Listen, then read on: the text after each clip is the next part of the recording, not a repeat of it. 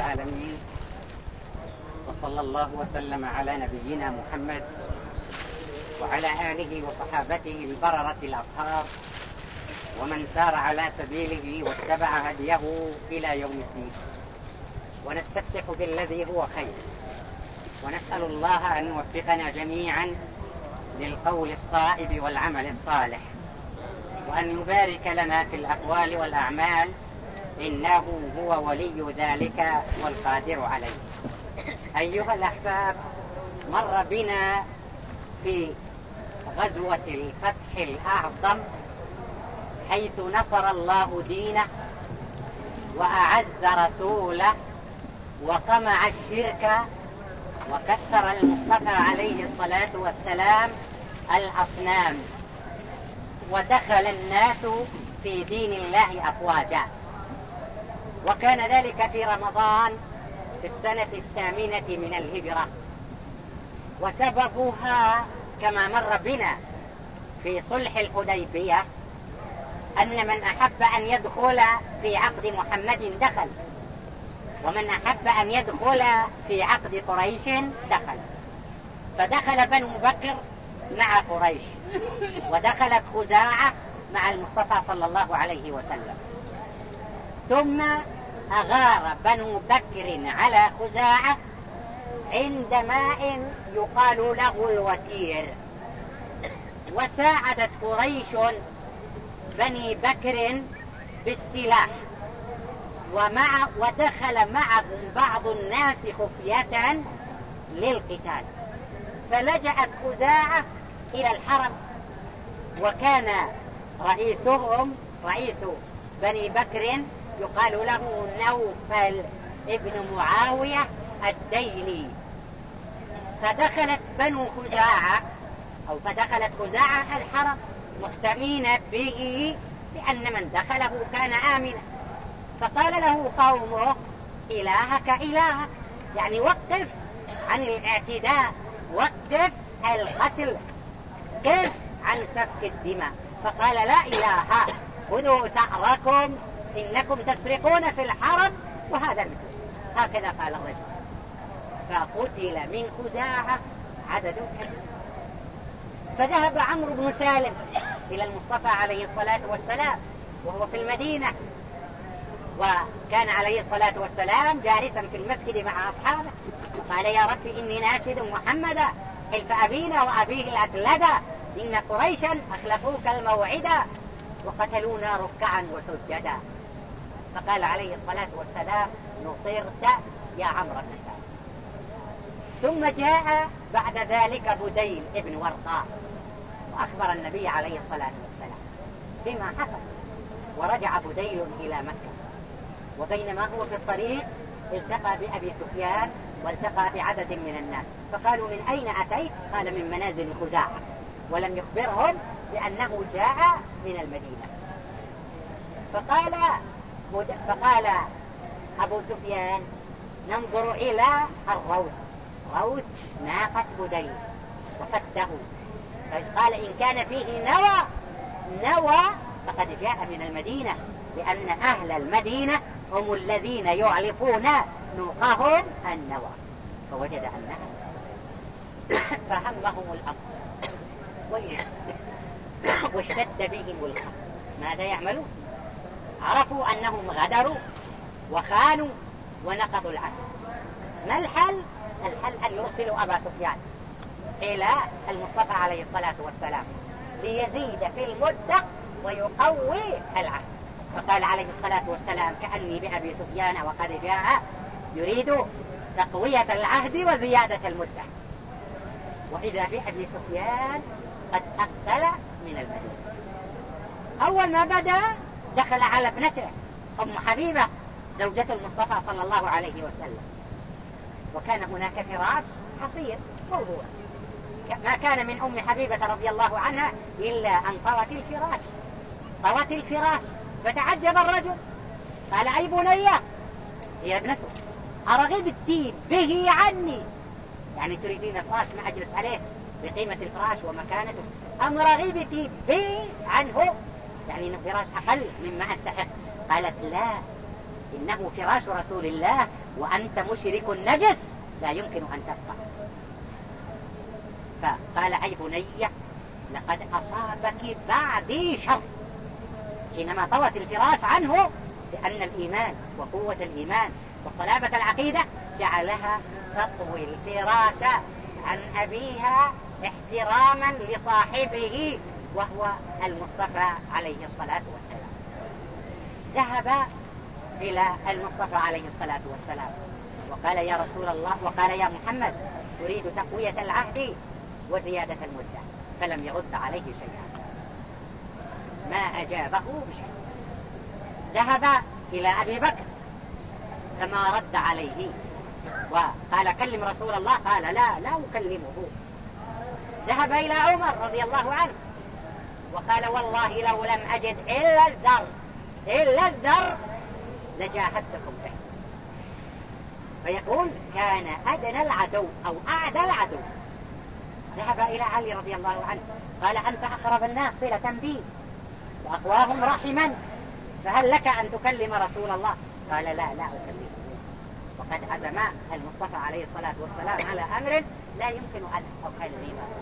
وكان الحسن طفل صغير يدب عند أبيه علي وعند أمه فاطمة، فقال يا فاطمة هل لك أن تجعل ابنك هذا يجير بين الناس فيحصل على غنيمة إلى الأبد أو فخر من الأبد؟ قالت ابني أصغر من ذلك ولا يمكن لأحد أن يجير على رسول الله. فرجع مرة أخرى ووجه الكلام لعلي رضي الله عنه وقال إن الأمور قد ضاقت وإن السبل قد انقطعت فانصحني. قال لا أجد. قال انصحني. قال لا أجد إلا أن تأتي إلى المسجد لأنك شيخ كنانة وكبيرها وتقول أيها الناس لقد أجرت بين أيها القوم أو أيها الناس لقد أجرت بين الناس. قال طيب الكلام هذا ينفع ولا ما ينفع؟ لا ما ينفع. طيب وش الفائدة؟ قال لا أجد لك إلا هذا. فذهب ووقف عند باب المسجد وقال أيها الناس لقد أجرت بين الناس. ما أجابه واحد، عاد قافلا إلى مكة. لما وصل إلى مكة سألوا ماذا عملت؟ لأنهم ينتظرون بفارغ الصبر ويعرفون أنهم غدروا وخانوا ونقضوا العهد ونأوا عن الطريق السوي وخرقوا المواثيق. ماذا عملت؟ قال جئت محمد وما رد علي، وجئت ابن أبي قحافة وكذلك ما أعطاني نتيجة، وجئت عمر وإذا به أعدى العدو، وجئت علي وما وجدت إلا أنه نصحني بكذا. قالوا طيب لما قلت أيها الناس إني أجرت بين القوم أو بين الناس هل أجاب رسول الله؟ قالوا ما زاد على أن لعب عليك. فقال عليه الصلاة والسلام اللهم أبعد العيون أو أعمي العيون عنا، وسار عليه الصلاة والسلام إلى المدينة.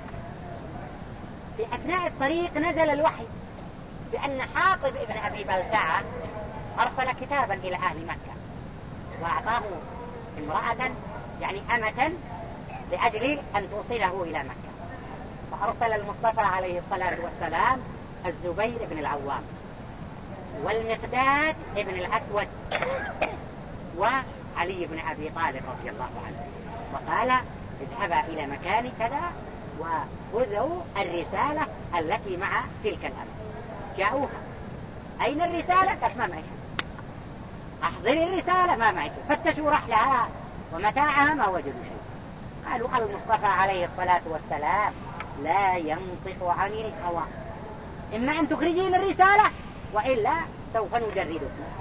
فما كان منها إلا أن أخرجتها وقد ربطتها في عقيصة شعرها في الضفائر، وإذا بها من حاطب بن أبي بلتعة إلى أهل مكة يخبرهم بمجيء المصطفى عليه الصلاة والسلام إليه. قال عمر رضي الله عنه يا رسول الله دعني أضرب عنقه فقد نافق. فقال عليه الصلاة والسلام فقال حاطب لا تعجل يا رسول الله، والله إني لمؤمن حقا ومصدق برسالتك، وإنما كل من معك لهم أهل بمكة يحمون أسرهم، وأما أنا فليس لي أحد، وأريد بهذه الرسالة أن تكون يدا عند أهل مكة مع قناعتي وإيماني بأن الله ناصرك ومؤيدك. فقال عمر دعني أضرب عنقه، فقال عليه الصلاة والسلام لعل الله اطلع على أهل بدر فقال اعملوا ما شئتم فقد غفرت. سار عليه الصلاة والسلام، وعندما قرب من المدينة كان هناك 3 نفر. كان هناك 3 نفر، حكيم بن حزام وأبو سفيان ومن معهم يخرجون يتطلعون، فرأوا وبديل بن ورقاء، فرأوا نيران أكثر من 10,000 نار وقد أشعلت. من هؤلاء؟ قال بعضهم هذه خزاعة. بديل قال لا، ما هي خزاعة، خزاعة أنها كثر ما عندهم إمكانيات. فبدأوا يتحسسون، وكان العباس بن عبد المطلب قد أسلم والتقى بالنبي عليه الصلاة والسلام في الطريق، وخرج على بغلته يتحسس. فقال، فسمع صوت أبو سفيان قال نعم. فلان قال نعم. فعند ذلك قال من هؤلاء؟ قال هذا محمد، وقد جاءكم رسول الله بما لا قبل لكم به، فأسلم تسلم، وإلا فإن النبي عليه الصلاة والسلام سيضربه. وركب خلفيه، فركب أبو سفيان مع العباس خلف رسول الله، خلف العباس على بغلة رسول الله صلى الله عليه وسلم. وكلما مر بحي أو مر بفرقة نظروا قالوا عم رسول الله وعلى بغلته، يعني حتى هذا المكان الذي فيه عمر فلاحظ فإذا به أبو سفيان. قال عدو الله، الحمد لله الذي جاء بك على غير عهد وميثاق. وأسرع إلى رسول الله صلى الله عليه وسلم يستأذنه في ضرب عنقه، إلا أن العباس أسرع فوصل إلى مكان رسول الله قبل أن يصل عمر رضي الله عنه. فقال هذا أبو سفيان وقد جاء وقد أمنته يا رسول الله. فألح عمر على رسول الله يستأذن في ضرب عنقه، فقال له العباس لا تفعل، والله لو كان من بني فلان ما قلت هذا، يعني من بني عدي الذين هم أسرة عمر. فقال عمر يا عباس والله إن إسلامك أحب إلي من إسلام الخطاب اللي هو أبو عمر، لأني أعرف أن إسلامك يدخل السرور على رسول الله صلى الله عليه وسلم، فإسلامك أحب إلي من إسلام الخطاب. فقال عليه الصلاة والسلام لعمر للعباس خذه عندك إلى الصباح. ولما أصبح جاء فقال أتشهد أن لا إله إلا الله؟ فقال الرجل أعرف أن الله إله حق والخالق والرازق ومن يستحق العباد. قال عليه الصلاة والسلام وأن محمد رسول الله؟ قال أما هذه ففي النفس منها شيء، أما هذه ففي النفس منها شيء. فقال العباس أسلم قبل أن تضرب عنقك. عند ذلك قال أشهد أن لا إله إلا الله وأن محمدا رسول الله. فأمر النبي عليه الصلاة والسلام العباس أن يأخذ بأبي سفيان عند طريق ضيق لأجل أن تمر به الكتائب، وكلما مرت كتيبة من هؤلاء فلما مرت كتيبة لا يرى منهم إلا الحديد، وقد غطتهم الحديد. من هؤلاء؟ قال هذه كتيبة رسول الله صلى الله عليه وسلم ومعه الأنصار والمهاجرون. قال العباس إنه لا قبل لأحد بهؤلاء. وقال العباس يا رسول الله إن أبا سفيان يحب أن يكون له من الأمر أو يحب أن يكون له شأن. فقال عليه الصلاة والسلام من دخل دار أبي سفيان فهو آمن، من دخل المسجد فهو آمن، ومن أغلق عليه بابه فهو آمن، ومن دخل دار أبي سفيان فهو آمن. ودخل عليه الصلاة والسلام من أعلى مكة، وأمر خالد أن يأتي من أسفلها، وقال موعدكم عند الصفا، ومن قابلكم فاحصدوهم حصدا. فتجمع بعض الأوباش من أهل مكة ووقفوا في طريق خالد، إلا أنه قضى عليهم. ودخل رسول الله صلى الله عليه وسلم المسجد ثم صعد إلى الكعبة، لأنه ما كان محرم، ما دخل بعمرة، ما كان محرم، وصلى ركعتين داخل الكعبة أمام الباب مستقبلا الجدار، وأقفل باب الكعبة ثم دار في نواحيها وكبر في كل ناحية، ثم فتح الباب وقال يا أهل مكة ما تظنون أني فاعل بكم؟ قالوا أخ كريم وابن أخ كريم. فقال عليه الصلاة والسلام اذهبوا فأنتم الطلقاء، فأنتم الطلقاء. عدد من الأشخاص كان صدر منهم أذى للدعوة وعداوة لرسول الله صلى الله عليه وسلم، ومنهم صفوان ابن أمية، ومنهم عكرمة بن أبي جهل، وعدد في حدود 10 أهدر النبي عليه الصلاة والسلام دماءهم. فقال وإن تعلقوا بأستار الكعبة فمنهم من أسلم وصفح عنه المصطفى صلى الله عليه وسلم، ومنهم من قتل.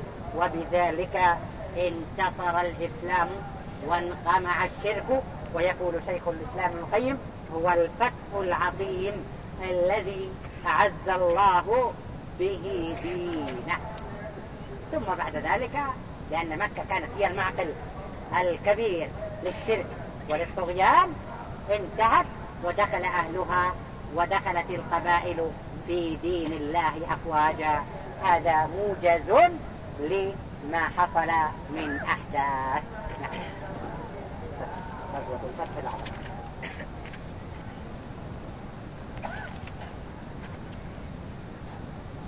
بسم الله الرحمن الرحيم، والصلاة والسلام على أشرف الأنبياء والمرسلين نبينا محمد. أولا غزوة الفتح الأعظم هي من أعظم الوقائع ومن أهم الأحداث وأكبرها. لو سألت سؤالا ما السبب؟ لأن عندنا عقد لصلح الحديبية 10 سنين، ما مضى 10 سنين، ما السبب؟ نقول أيها الأحباب ما السبب في هذه الغزوة؟ النبي عاقد أهل مكة على الصلح في صلح الحديبية عندما جاء سهيل بن عمرو وقال عليه الصلاة والسلام سهل أمركم. لكن ما مضى السنة الثامنة الآن، مضى سنة واحدة مثلا. فما هو السبب؟ نقض العهد. نعم، السبب نقض العهد. من الذي نقض يا بني؟ بنو بكر. وش نقضوا؟ نقضوا العهد الذي بين. من الذي نقض؟ بنو بكر. لأن عندنا من ضمن البنود من أحب أن يدخل في عقد محمد دخل، ومن أحب أن يدخل في عقد قريش دخل. فدخل بنو بكر في عقد قريش، ودخلت خزاعة في عقد المصطفى. فالذي نقض العهد هم قريش. وكيف نقضوا العهد؟ أعانوا بني بكر على خزاعة، مدوهم بالسلاح، ودخل الرجال معهم سرا وقتلوا خزاعة وهم في الحرم، وقتلونا ركعا وسجدا، إن قريشا أخلفوك الموعد. نعم، فالسبب في غزوة الفتح أن قريشا نقضت العهد الذي كان بينها وبين المصطفى عليه الصلاة والسلام، حيث أعانوا بني بكر على خزاعة الذين حالفوا رسول الله صلى الله عليه وسلم. نعم. بسم الله الرحمن الرحيم، والصلاة والسلام على أشرف الأنبياء والمرسلين نبينا محمد وعلى آله وصحبه أجمعين. قال المصنف رحمه الله: غزوة الفتح الأعظم. تاريخها نقول أي سنة؟ أي سنة؟ في السنة 8 من الهجرة. وفي أي شهر؟ في رمضان، في السنة 8 وفي رمضان المبارك. فكثيرا من الفتوح والانتصارات للإسلام والمسلمين إنما تمت في رمضان. نعم. وكانت سنة 8 في رمضان، وسببها أن بكرا عدت على خزاعة على مائهم الوتير، على ماء لهم يقال لهم الوتير. نعم. فبيتوهم وقتلوا منهم مقتلة، وأخذوا السلاح من أهل مكة، ودخل أهل مكة معهم في القتال أيضا. نعم. وكان في صلح الحديبية أن من أحب أن يدخل في عقد رسول الله صلى الله عليه وسلم فعل، ومن أحب أن يدخل في عقد قريش فعل. فدخلت بنو بكر في عقد قريش، ودخلت خزاعة في عقد رسول الله صلى الله عليه وسلم ثم إن بني بكر وثبوا على خزاعة ليلا بماء عند الماء الذي يقال له الوتير. نعم. بماء يقال له الوتير قريبا من مكة.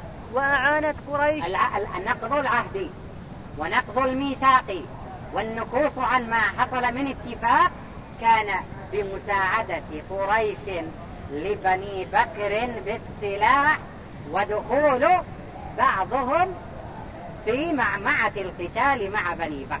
نعم. وأعانت قريش بني بكر بالسلاح وقاتل معهم بعضهم مستخفيا ليلا حتى لجأت خزاعة إلى الحرم. لجأت خزاعة إلى الحرم. لما دخلوا في الحرم كان قائدهم اسمه نوفل، قائد بني بكر، نوفل ابن معاوية الديلي. قالوا له إلهك إلهك، يعني ما بعد دخول الحرم ما يمكن قتال. قال لا إله اليوم، خذوا ثأركم، إنكم تسرقون في الحرم وهذا مثله. نعم. فلما انتهوا إليه قالت بنو بكر لنوفل بن معاوية الديلي، وكان يومئذ قائدهم. هو القائد لبني بكر هو نوفل ابن معاوية الديلي. نوفل ابن معاوية الديلي. نعم. يا نوفل إنا قد دخلنا الحرم، إلهك إلهك. يعني عليك أن تراقب إلهك، عليك أن تخاف من سطوته ومن أخذه، فإنه يأخذ أخذ عزيز مقتدر. إلهك راقب إلهك، خف من إلهك. قال لا إله، أصيبوا ثأركم. نعم. فقال كلمة عظيمة لا إله له اليوم يا بني بكر، أصيبوا ثأركم. نعم. فلعمري إنكم لتسرقون في الحرم، أفلا تصيبون ثأركم. يقوله من هو؟ نوفل ابن معاوية الديلي. نعم. فخرج عمرو بن سالم الخزاعي. خرج عمرو بن سالم يخبر رسول الله عليه الصلاة والسلام، وخرج بعده بديل بن ورقة يخبر المصطفى عليه الصلاة والسلام. فقال عليه الصلاة والسلام كأني بأبي سفيان وقد جاء لماذا؟ في مهمته بقوي العهد ويزيد في المدة، بدل ما يكون 10 سنين جعلها 15 سنة 20 سنة. نعم. فخرج عمرو بن سالم الخزاعي حتى قدم على رسول الله صلى الله عليه وسلم المدينة. نعم. فوقف عليه وهو جالس في المسجد بين ظهراني أصحابه. نعم. فقال يا رب إني ناشد محمدا حلف أبينا وأبيه الأثلدا، قد كنتم ولدا وكنا والد، ثم تأسلمنا ولم ننزع يدا. نعم. فانصر هداك الله نصرا أيدا. فانصر هداك الله نصرا. نعم. وادعوا عباد الله يأتوا مددا، فيهم رسول الله قد تجردا، أبيض مثل البدر يسمو صعدا، نسيم خسفا وجهه تربدا، في فيرق كالبحر يجري مزبدا. إن قريشا أخلفوا الموعدا. إن قريشا أخلفوك الموعدا ونقضوا ميثاقك المؤكدا، وجعلوا لي في كذا رصدا، وزعموا أن لست أدعو أحدا، وهم أذل وأقل عددا، هم بيتون بالوتير هجدا، يعني حنا نايمين بالوتير الماء الوتير، وقتلونا ركعا وسجدا. فقال عليه الصلاة والسلام نصرت يا عمرو بن سالم. نعم. فقال رسول الله صلى الله عليه وسلم نصرت يا عمرو بن سالم. نعم. ثم خرج بديل بن ورقة في نفر من خزاعة حتى قدموا على رسول الله صلى الله عليه وسلم المدينة، فأخبروه بما أصيب منهم وبمظاهرة قريش بني بكر عليهم. فقال رسول الله مظاهرة مساعدة ومعاونة ومعاضدة. نعم. فقال رسول الله صلى الله عليه وسلم للناس كأنكم بأبي سفيان قد جاءكم ليشد العقد ويزيد في المدة، بعثته قريش وقد رهبوا للذي صنعوا. ثم قدم أبو سفيان فدخل على ابنته أم حبيبة زوجة المصطفى صلى الله عليه وسلم. نعم. فلما ذهب ليجلس على فراش رسول الله صلى الله عليه وسلم طوته عنه، فقال يا بني ما أدري أرغبت بي عن هذا الفراش أم رغبت به عني؟ قالت بل هو فراش رسول الله صلى الله عليه وسلم.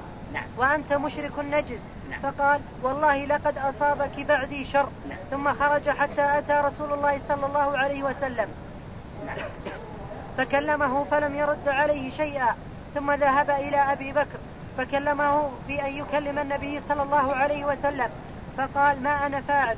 ثم أتى عمر فقال أنا أشفع لكم والله لو لم أجد إلا الزر لجاهدتكم به. أنا أشفع لكم والله لو لم أجد إلا الذر لجاهدتكم به. نعم. ثم دخل على علي وعنده فاطمة والحسن غلام يدب بين يديها. نعم. فقال يا علي إنك أمس القوم بي رحمة. أمس القوم يعني أقربهم مني. نعم. وإني جئت في حاجة فلا أرجعن خائبا. اشفع لي إلى محمد. فقال قد عزم رسول الله صلى الله عليه وسلم على أمر ما نستطيع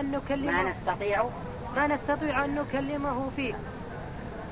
فقال لفاطمة هل لك أن تأمر ابنك هذا فيجير بين الناس فيكون سيد العرب إلى آخر الدار. سيد العرب إلى آخر الدار. قالت ما يبلغ ابني ذلك وما يجير أحد على رسول الله. نعم. فقالت ما يبلغ ابني ذلك وما يجير أحد على رسول الله صلى الله عليه وسلم. فقال يا أبا الحسن إني رأيت الأمر قد اشتد وإن الخطب قد عظم فانصحني. نعم. فقال يا أبا الحسن إني رأيت الأمور قد اشتدت علي فانصحني. قال والله ما أعلم شيئا يغني عنك ولكنك سيد بني كنانة فأجر القوم. نعم. ولكنك سيد بني كنانة فقم وأجر بين الناس ثم الحق بأرضك. قال يا ترى هذا ينفع قال ما في غيره. نعم. فقال أو ترى ذلك مغنيا عني شيئا؟ قال لا والله ما أظنه ولكن ما أجد لك غير ذلك. نعم. فقام أبو سفيان في المسجد فقال يا أيها الناس إني قد أجرت بين الناس ثم ركب بعيره وانصرف عائدا إلى مكة. نعم. فلما قدم على قريش قالوا ما وراءك وش أخبارك؟ قال جيت الرسول ما رد علي وجيت أبو بكر واعتذر أنه يكلم الرسول وجيت عمر وجدته أعداهم وجيت علي وكذلك. إلا أن قالوا سويت؟ قال إني وقفت عند باب المسجد وقلت إني أجرت بين الناس. قالوا طيب الرسول أجاب شيء؟ قالوا ما زاد على اللعب عليك. نعم. فلما قدم على قريش قالوا ما وراءك؟ قال جئت محمدا فكلمته فوالله ما رد علي شيئا. ثم جئت ابن أبي قحافة من يعني؟ أبو بكر الصديق رضي الله عنه وأرضاه. نعم. فلم أجد فيه خيرا. نعم. ثم جئت عمر بن الخطاب فوجدته أدنى العدو يعني أعدى العدو. نعم. ثم جئت علي فوجدته ألينهم لكن ما أعطاني نتيجة. نعم. فوجدته ألين القوم. نعم. وقد أشار علي بكذا وكذا ففعلت. قالوا فهل أجاز ذلك محمد؟ يعني قال مثلا أن لما أجارت أم هانة قال عليه الصلاة والسلام قد أجرنا من أجرت يا أم هانة أقرها. طيب لما وقفت باب المسجد وقلت إني أجرت بين الناس هل أجاب؟ قال ما أجاب. قال طيب ما في قال. نعم. قالوا فهل أجاز ذلك محمد؟ قال لا. قالوا ويلك والله إن زاد الرجل على اللعب إن زاد يعني ما زاد على اللعب. نعم. وأمر رسول الله صلى الله عليه والناس بالجهاد يعني بالتهيؤ للذهاب بالتهيؤ للسفر. وقال اللهم أعمي العيون. نعم. قال لا.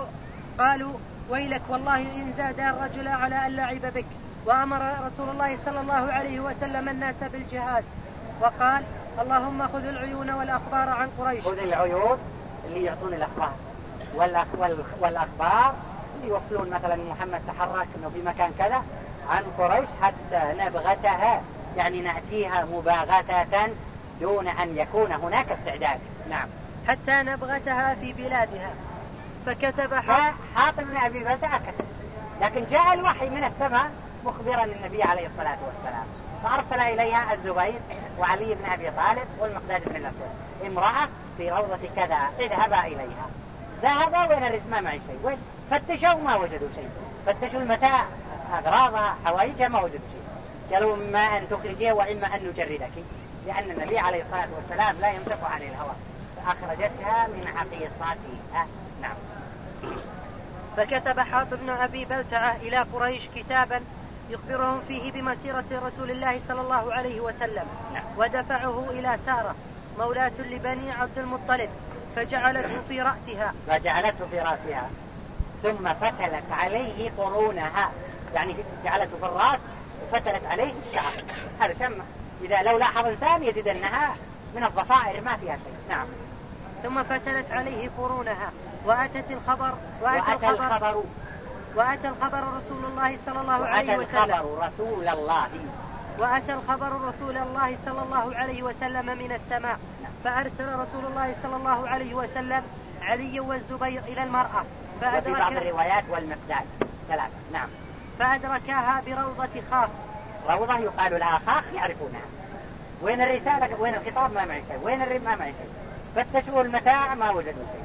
قالوا الرسول عليه الصلاة والسلام لا ينطق عن الهوى، أخرجيها وإلا جردناك. فلما عرفت الجدة وأنهم سيجردوها أخرجتها من ضفائرها. نعم. فأنكرت فتشارح لها فلم يجدا فيه شيئا، فهدداها فأخرجته من قرون رأسها.